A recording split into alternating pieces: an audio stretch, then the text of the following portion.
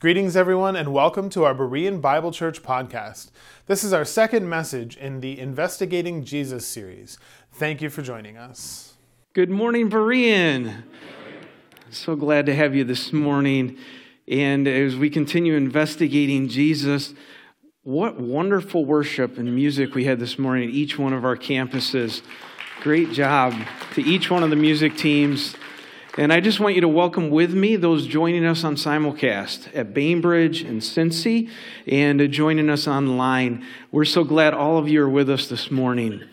We're going to be continuing in our series, Investigating Jesus. But before that, I get to help with an announcement. Actually, Rick was planning on speaking this morning. My name's Ron. I'm the campus director at Green. And so I'm going to help Rick out. So I'm Rick for the day. I'm pinch hitting. But he had an exciting announcement to make in the progress of our Front Street campus. We've been making steps toward opening a campus in Binghamton on Front Street, and they hit a snag a few months ago, a snag in the zoning process. That on Front Street was not zoned for the operation of a church. It kind of hit that snag, and we received recently the approval from the town to be able to operate a church on Upper Front Street. So that's a praise. Awesome. But in the middle of the present circumstances and things that we've been working through, the elders decided they would like to spend a 2-week period in just focused prayer, seeking God's direction in this process on the new campus, on the time period to open, what would be wise. And so they've gone to the Lord in prayer, and they've been praying throughout this past week. They're right in the middle of that 2-week period, and they're asking us as a church to pray with them and to have a day of prayer and fasting tomorrow. It's in the center of that period, and we really want to see God's direction in that process. James chapter 1, verse 5 says that if any need wisdom, to come and ask, and that God would give them wisdom, and to come in a spirit of faith, not in doubting. And so our desire is to step forward in faith, but to do so as wise stewards, and to do so in the direction of God. And we're asking that you would join with us and that our whole church would be in prayer tomorrow, focused on this Front Street campus and seeking God's face in that process. And then continue in prayer as the elders and leadership team of that campus continue to pray, seeking that direction throughout this coming week. Would you join us in that process? As we jump in, kind of dive back into investigating Jesus. We're going to continue in chapter 1, but I want to ask you a question. Have you had a chance to meet someone new, and when you met them, you made an initial judgment, maybe about who you thought they were, maybe about what you thought they were good at, maybe a judgment about their character. Maybe it was based on something you heard in the past or that you saw in them at that moment, and then you found out later as you got to know the person that the judgment might not have been quite accurate. Anybody have that experience? Well, we don't judge people. I know there's a few hands. Yeah, I think we've all had that experience, haven't we? Where our first impression might not have been the accurate impression. And we're going to have a chance here to look at some impressions of people who meet Jesus for the first time. I remember as a young boy especially, it bothered me, and I've kind of had this experience a number of times over the years, where people would meet me for the first time, and their impression of me was centered on my hair. And I don't have much of it left anymore, but it was very dark, bright red when I was young, and so I'd be the red-haired kid, and that's how I was defined. And yet there was so much more to me, and I started to think, even to think about myself in the relationship to other people's impressions. Maybe you've had that type of experience where someone has had an impression on you and you didn't feel it was accurate. Well, we're going to see some initial impressions of Jesus this morning. And then as people get to know Jesus, we get to see how those evaluations change. and how they get to know who Jesus really is. And so let's investigate Jesus again. Our first example this morning, back in John chapter 1, is John the Baptist. So it was mentioned last week, and we saw that John the Baptist would lead into, would be the forerunner of Jesus. But in that title, don't confuse Baptist with a denomination, because Baptist denomination and all the colors of that are not at all connected to John the Baptist. And don't confuse John with the writer of the book John, because John the disciple is different from John the Baptist. Maybe better to call him John the Baptizer, and we're going to see him as our first example this week. Last week, we saw that John would precede Jesus. He'd be the forerunner. Kind of like an MC, warms up the crowd, gets people ready for the main act or the main speaker. John was leading into the ministry of Jesus. A few weeks ago, we had, in Green, we had power outage, and then we lost the ability to control these lights and make them go up and down. So it was either dark or bright. Dark and bright. And we decided that going from complete dark in music to completely light was too much input for the eye. And I see that with Jesus. As he's coming into the world, he is the light of the world. John chapter 1. John the Baptist gets to be the dimmer switch to bring the light into Jesus. And in verse 7 it says that John would bear witness about the light, that all might believe through him. And he brings the light up so that when Jesus comes, people are able to accept the light and not back away from it. His ministry was to help people be ready for Jesus, to get ready for the Messiah. And he would bring that in. Would you turn with me this morning to John chapter 1? We're going to look in verses 19 to the end of the chapter. We get to do the second half of this chapter this morning. I'll be on page on page 852 in the chair Bible. And if you don't have a Bible, we'd love you to take that with you and to use it. It's an easy to read Bible. It's there for your use. Just getting into where we're at in the text, we're going to see John's impression. But who is this John? He's the guy that's in the wilderness. He is proclaiming the way of the Lord. He's leading into the ministry of Jesus. He's proclaiming this ministry of repentance. He's preparing Israel really to accept the Messiah. And so John gets to be this forerunner of Jesus. He's not mainstream. So you have John the Baptist wandering in the wilderness with camel's hair, eating locust and eating honey. He's not like anybody else around. He's the oddball and out of the mainstream. He's also out of the mainstream as far as the religious leaders go. He's not speaking the party line. He's shaking things up. He values the marginalized. He has developed a great following. So as we come into the next section of chapter 1, the Pharisees, they send a delegation to Jesus or to John, and they're asking, "Who are you? Who are you?" And they ask him, "Well, are you Moses?" And he says, "No." "Are you Elijah?" He says, "No." They ask him, "Are you the Messiah?" And he says, "No." "Are you the prophet?" He says, "No." And so their question is, so what authority do you have to baptize? Look at his response in verse 26. John told them, "I baptize with water, but right here in the crowd is someone you don't recognize. Though his ministry follows mine, I'm not even worthy to be his slave and untie the straps of his sandal." You're all worried about what authority I have to baptize, but this isn't even about me. I kind of picture John saying this. Basically, I just dunk people in water. It's no big deal. What I'm doing is pointing them to the next guy. He's what it's all about. Jesus is what it's all about. And he doesn't have the identification all figured out yet, and we're going to see that as we look at the next verses. But he already understands that the man that's coming next, Jesus, is greater than him. And he's not even worthy to be a slave. Jesus is where the focus is at. John has this idea that he's going to decrease and Jesus is going to increase. Let's look at verse 29 and continue. The next day, John saw Jesus coming to him, and he said, "Look, the Lamb of God that takes away the sin of the world.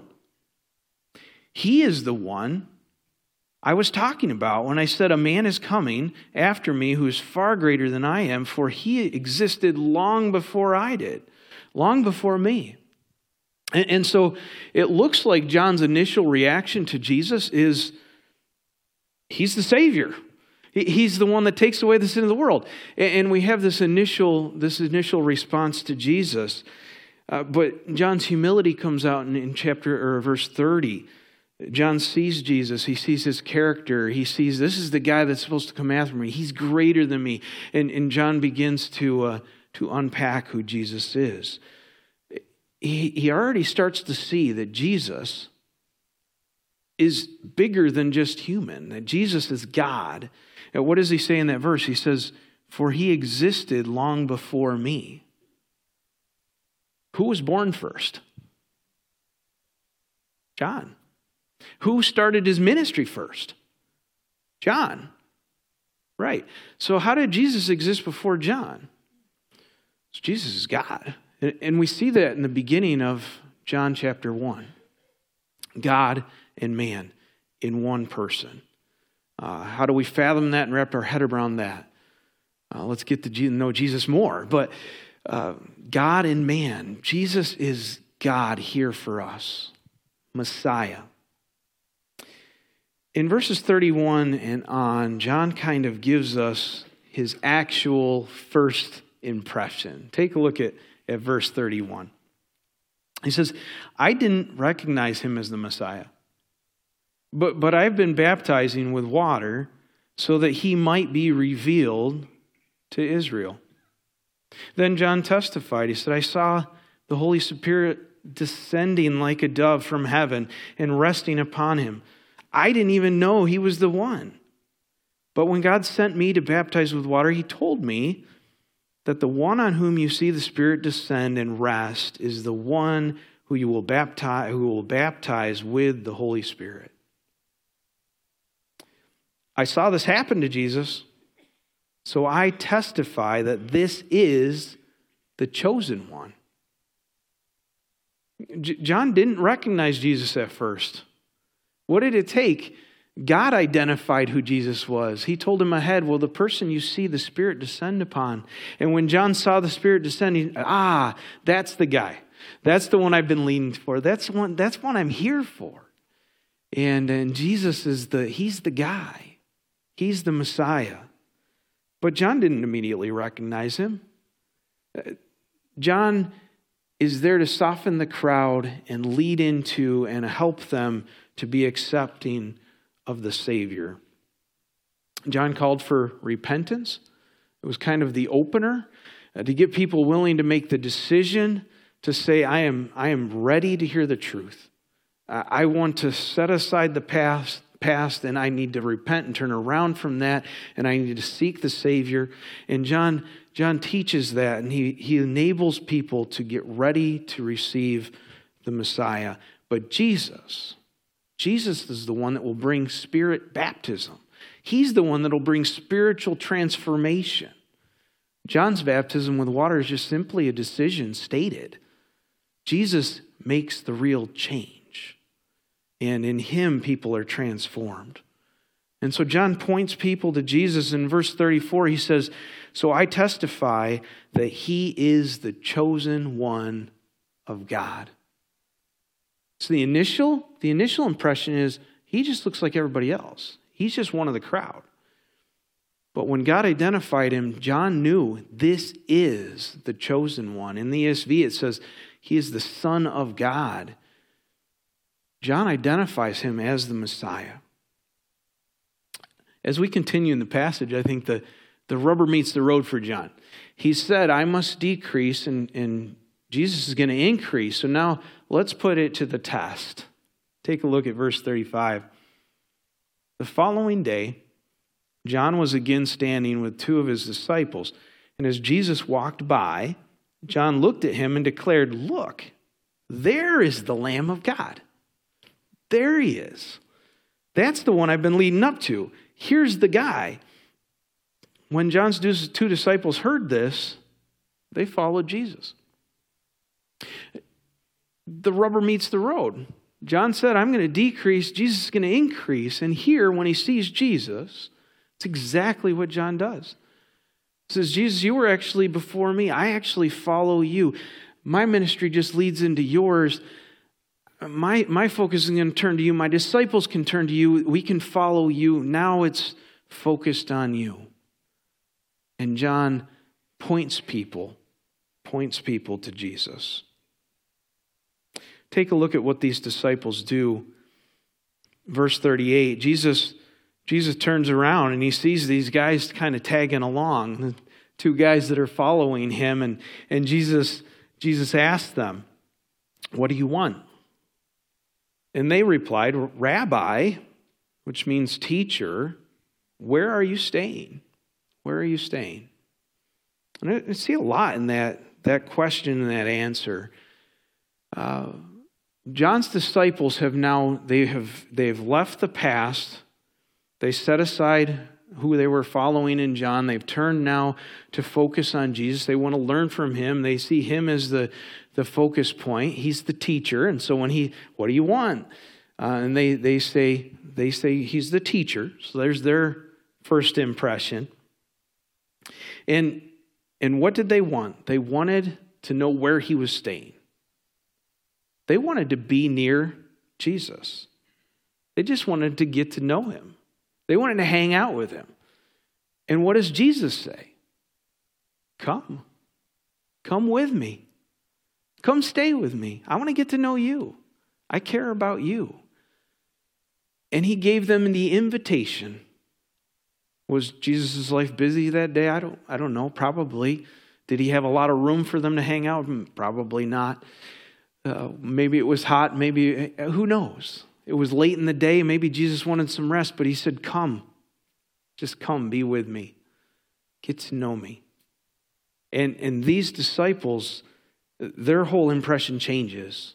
And we'll see that in the next example. Verse 40, they are impacted by just hanging out with Jesus.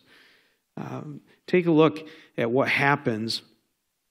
And Jesus says, come and see. And he said it was about 4 o'clock in the afternoon, and they went with him to the place where he was staying, and they remained with him the rest of the day. He just spent time with them. He got to know them. He cared about them, and they were impacted by this amazing, life-changing man. God on earth, God in our world. Perfect grace and truth in one person right there with them that cared enough about them to spend time with them. And in verse 40, Andrew cannot keep that to himself. One of those disciples, one of those people that followed after John and then followed after Jesus, he can't keep Jesus to himself. And so Andrew, in verse 40, who is Simon Peter's brother, was one of the men who heard John, and he said, and followed Jesus. Verse 41, Andrew went to find his brother Simon. It's like, I can't keep this to myself. I got to go find Simon. And he found him, and he told him, what did he tell him? Yeah, we found the Messiah, right? He didn't say, come, we found an awesome teacher. We found the greatest rabbi ever. And that would be true. But his impression now has changed. After spending an afternoon with Jesus and an evening, he now says, we have found the Messiah. And so we see in Andrew this desire that a follower impacted by an amazing man, God himself, brings more followers. He invites more followers. And John sends Andrew to Jesus. Andrew brings Simon to Jesus. Look at Jesus' impact on Simon. Andrew brought Simon to meet Jesus. Looking intently at Simon, Jesus says, your name is Simon, son of John. but you will be called Cephas, which means Peter. And we know that word means rock, right? Stone. And Jesus is looking at him, intently at him, caring at him. And Jesus knows, he knows where Peter's at today. He knows what will happen in the future. He knows Peter will one day walk away and he will bring Peter back. He knows this, and yet he cares about him and draws him in and says, you're going to be that stone. You're going to be that rock. I care about you. I love you. And Peter is impacted by Jesus. We see just in this interaction. When we meet new people, we have impressions, don't we? We build these impressions. They're often built on things like externals. What we see on the outside, maybe height, maybe gender, maybe what we know of their past, maybe their reputation. Perhaps in the gaze they give us, what does their face look like? How are they interacting with us? How strong is their handshake? The things that we build our impressions on. Sometimes they're accurate, sometimes they're not. But when we get to know the person, when we spend time with the person, then we build the true evaluation. And it's the same with God, isn't it? We grow up building impressions. Maybe it's based on our parents. Maybe it's based on religious experience. Maybe it's based on a ritual or a tradition. Maybe how we were brought up. We have these impressions of who God is and how he interacts with people. If we want to really know who God is, what we need is to get to know the true Jesus. And that's what we're trying to do in this series. And throughout these interactions, we've already seen some impressions. And I want to focus on these impressions here in the book of John. Because when John the Baptizer first sees Jesus, what's his impression? He's just another member of the crowd. He doesn't look like he stands out. Jesus isn't asserting his authority. He's not trying to gain glory for himself. He's just one of the crowd. But when God identifies who he truly is, when John encounters who Jesus really is, his whole impression changes. And John says, look, the Lamb of God, which takes away the sin of the world. Jesus may not have stood out. He wasn't regal. He wasn't wealthy. He didn't fit with the religious elite. He wasn't the guy you'd naturally gravitate toward. And the book of Isaiah leads us to understand that about Jesus. But when John met Jesus, his whole impression changed. When we get to know who Jesus is, when we encounter Jesus, our impressions can change. How about another one that we've seen? John pushed Andrew toward Jesus, didn't he? And Andrew's initial response to Jesus was, Rabbi, teacher, I want to learn from you. I want to spend time with you. I want to get to know you. But as he spent time with Jesus, here's what his impression changed to. We have found the Messiah. We found the Messiah. Here's God. God's representative on earth. We've found the one that we've been waiting for thousands of years. Here's the guy. And he couldn't keep it to himself. He went out and found Peter. Take a look at another example here. Verse 43. We're in the same town. In verse 43, it says, the next day Jesus decided to go to Galilee, and he found Philip, and he said to him, come, follow me. And Philip was from Bethsaida, Andrew and Peter's hometown. So Philip probably knew Andrew and Peter. They're all from the same place. And Jesus goes there and he finds Philip. And he impacts Philip. And how do I know that? Because of what Philip does next. Philip can't keep it to himself. He goes out and he shares it with somebody else right away. He's impacted by who Jesus is.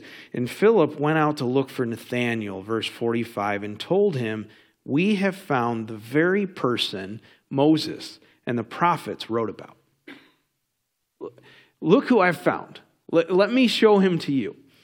He's the Messiah. Again, the one Moses and the prophets wrote about, the one we've been waiting for. In each one of our examples here, they identify Jesus as the Messiah when they get to know who he really is. And so Philip, again, finds Nathanael, brings him to Jesus, because Jesus is too good to keep to ourselves. We have to share Jesus with others. And so Philip's encounter, he decides Jesus is the one they've been waiting for. And Philip takes Jesus to Nathanael. Look at Nathanael's impression. Nathanael, Philip continues to identify him, and he says, his name is Jesus, the son of Joseph from Nazareth. And then we get Nathanael's impression. And Nathanael says, Nazareth? Really? Nazareth? How could anything good come from Nazareth? How could anything good come from this backwater little town as Nazareth, that dirty hole in the wall? Nothing good can really come from there. And so that's Nathanael's impression of Jesus. Is that accurate? Nathanael doesn't know Jesus yet. Jesus meets Nathanael, and Jesus begins to tell Nathanael about things that only God could know, things inside Nathanael's heart. Things that are about Nathanael's character. Places that Nathanael has been. Times when he's been talking and thinking about God. Only God could know. And Jesus speaks into his life. And then this is what Nathanael has to say. Rabbi, you are the Son of God. The King of Israel. We've seen a pattern all the way through this passage. A consistent pattern of some impressions, but then as someone gets to know Jesus, they really realize who he is. And as they get to know who he is, they're called to follow him. As they encounter Jesus, they're called to follow Jesus. As they get to know, they follow. Think about John. He realizes that he will decrease and that Jesus will increase. That although he was born before Jesus, Jesus preceded him and that John followed him. John takes his disciples and says, go follow Jesus. Go follow Jesus. Andrew goes out and finds Peter. Follow Jesus. Jesus goes out and finds Philip, and Philip goes get to Nathanael, and they follow Jesus. And we have a consistent pattern here, because when you meet Jesus, you're called to follow Jesus. We have that same calling. As we encounter Jesus through this series, Jesus is asking us to follow Jesus. It's the mission statement of our church. To make more and better followers. That we would follow Jesus. And throughout this chapter, when people meet and encounter who Jesus really is, they're called to make a decision. They can either go their own direction or they can follow Jesus. And here, our examples of eyewitnesses realize who Jesus really is. They see him for who he truly is. Beyond the crowd, beyond blending in, they realize he is the Messiah, and they choose to follow him. I don't believe we can truly meet Jesus and walk away unchanged. We have to make a choice. Either we embrace him, we choose to trust him, believe him, follow him, or we go our own direction and reject him. But that's an either-or decision. There's really no middle ground there. And we're called to follow Jesus. So we must decide. And either side of that decision, you don't walk away unchanged. You can't walk away and not be changed by who Jesus is. So as we kind of bring things together today, I want to think about the examples of these eyewitnesses and just get an idea of what it means to follow Jesus. We have to make a choice. Are we going to follow Jesus? What does that look like? What does that look like? Take a look at what it means to follow Jesus. Following Jesus means getting to know Jesus. In a lot of ways, this is the very first step. I like this interaction between John's disciples and Jesus because Jesus asked them, "What do you want?" And they say, "Where are you staying?" They just want to be with Jesus. They want to spend time with Jesus. They want to get to know Jesus. Because to follow him, we need to get to know him. And his response is, "Come along, come along." And I believe the first step to following Jesus is just to accept that invitation. Come. Come. Jesus wants us to know him, to trust in him, to believe him, to know that he came for us, that he died for us, that he put himself in our place so that he could pay our price so that we could be brought back together with God. We couldn't get there on our own. We couldn't bridge the gap. We couldn't walk into God's presence and into his judgment and stand on our own 2 feet because we're imperfect. But God came for us. Jesus came to this earth to call us to him. And the first step to following is to just accept the invitation to come. And so John's disciples, they accept, and they go and they hang out with Jesus, and they get to know him. And if we're going to follow Jesus, we got to continue to get to know him daily. Because encountering Jesus doesn't have to be a one-time, one-day, one-minute experience. We get to experience that the rest of our lives. That we would daily spend time with him, read about him, get to know him, see how he interacted in this life, read about him in the Gospels, get to know God's heart by reading God's word that he's given us, talk to God, getting to know him and asking for him to speak into our lives, sitting with him, just giving him our time and giving him our focus. May we encounter Jesus and get to know Jesus. If we want to follow Jesus, we need to realize that it's going to be less of me and more of him. John examples this, John the Baptizer, he examples this principle as he realized it's got to be less of me and more of Jesus. And as we follow, we realize that what matters most is God's heart, his character, his reputation, and we want to live those out. And we realize that it's less of our desire, and it's less of our kingdom, and it's less of our gain, and it's more of God's gain. And we want to evidence him to the world around us. To follow Jesus means putting Jesus first. These first disciples, what did they do? They had to get up and they had to follow. And that meant leaving what they had in the past behind. Setting that aside. They had invested time in John the Baptizer. They had worked with him. They had reached people with him. They had to step away from his ministry and leave it behind and go to Jesus' ministry. The fishermen on the lake had to leave behind. They had to leave behind their occupation, their families, and they had to follow Jesus. And they had to realize that they had to put Jesus first. Put God's priority first. Set aside and be willing to set aside everything else and say that Jesus is worth setting aside the past and drawing into him.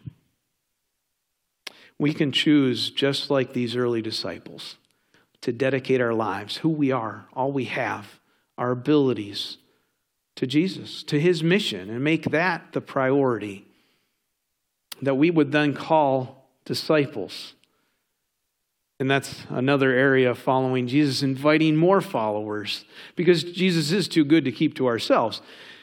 And Jesus has sent us out with his mission and this commission in the end of Matthew to go out and to make more disciples. That we would reach and we would draw in people to Jesus. And so Andrew goes and gets Peter. Philip goes and gets Nathanael. And they bring followers of Jesus. In this series, we're going to have time to encounter Jesus. And it's not through a religious ritual. It's not going to be through a theological definition. It's going to be by seeing Jesus in real life, his interactions with real people in our world through the eyewitness viewpoint of one of his closest friends, John, through the Gospel of John. And as we encounter Jesus, we have a choice to make. When we meet Jesus, we're called to follow Jesus. What's our decision?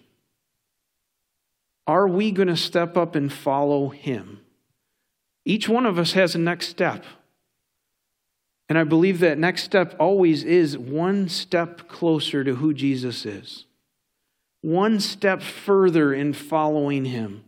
And that's going to look different in every single one of our lives. But we have the choice to respond.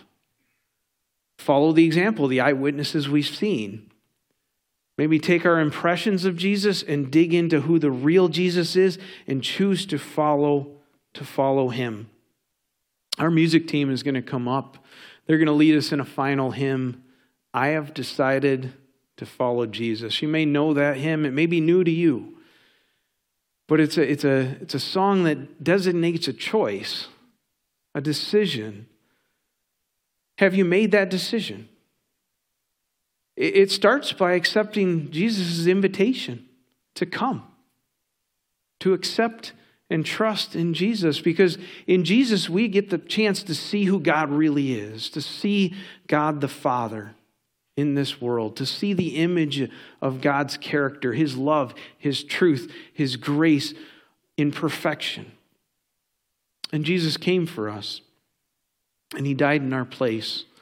And because of Jesus, we can have forgiveness for the wrong in our life. We can have the entrance to see God and to know God and to have a relationship with God and to have a future with God. And all of that we have in Jesus.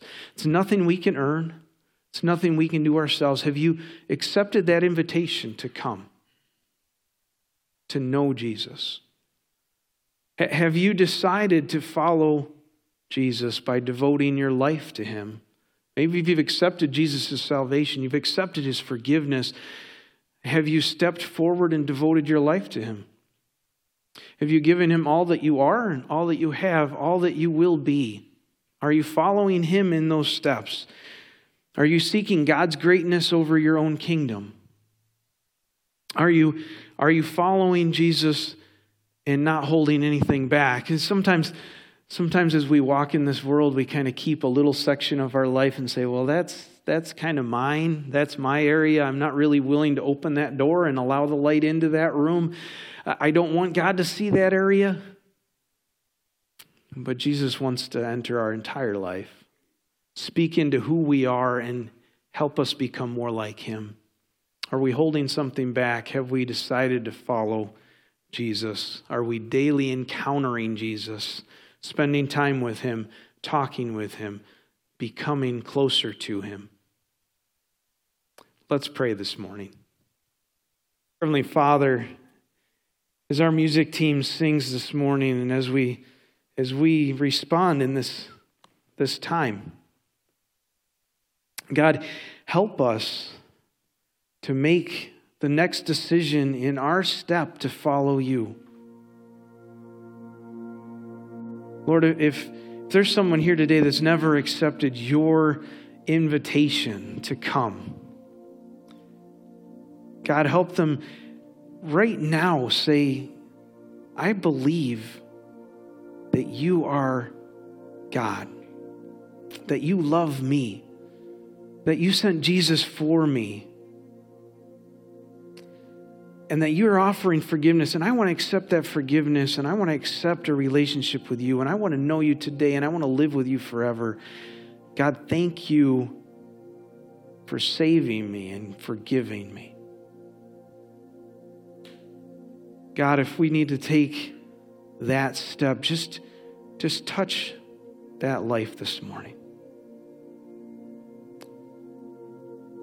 God, if we need to take this step to follow you and dedicate our life to you, may you help us know the next step in our journey, because we want to follow you. And as we sing this song, may our decision, may our heart, may our prayer to you be, I have decided to follow Jesus. Amen.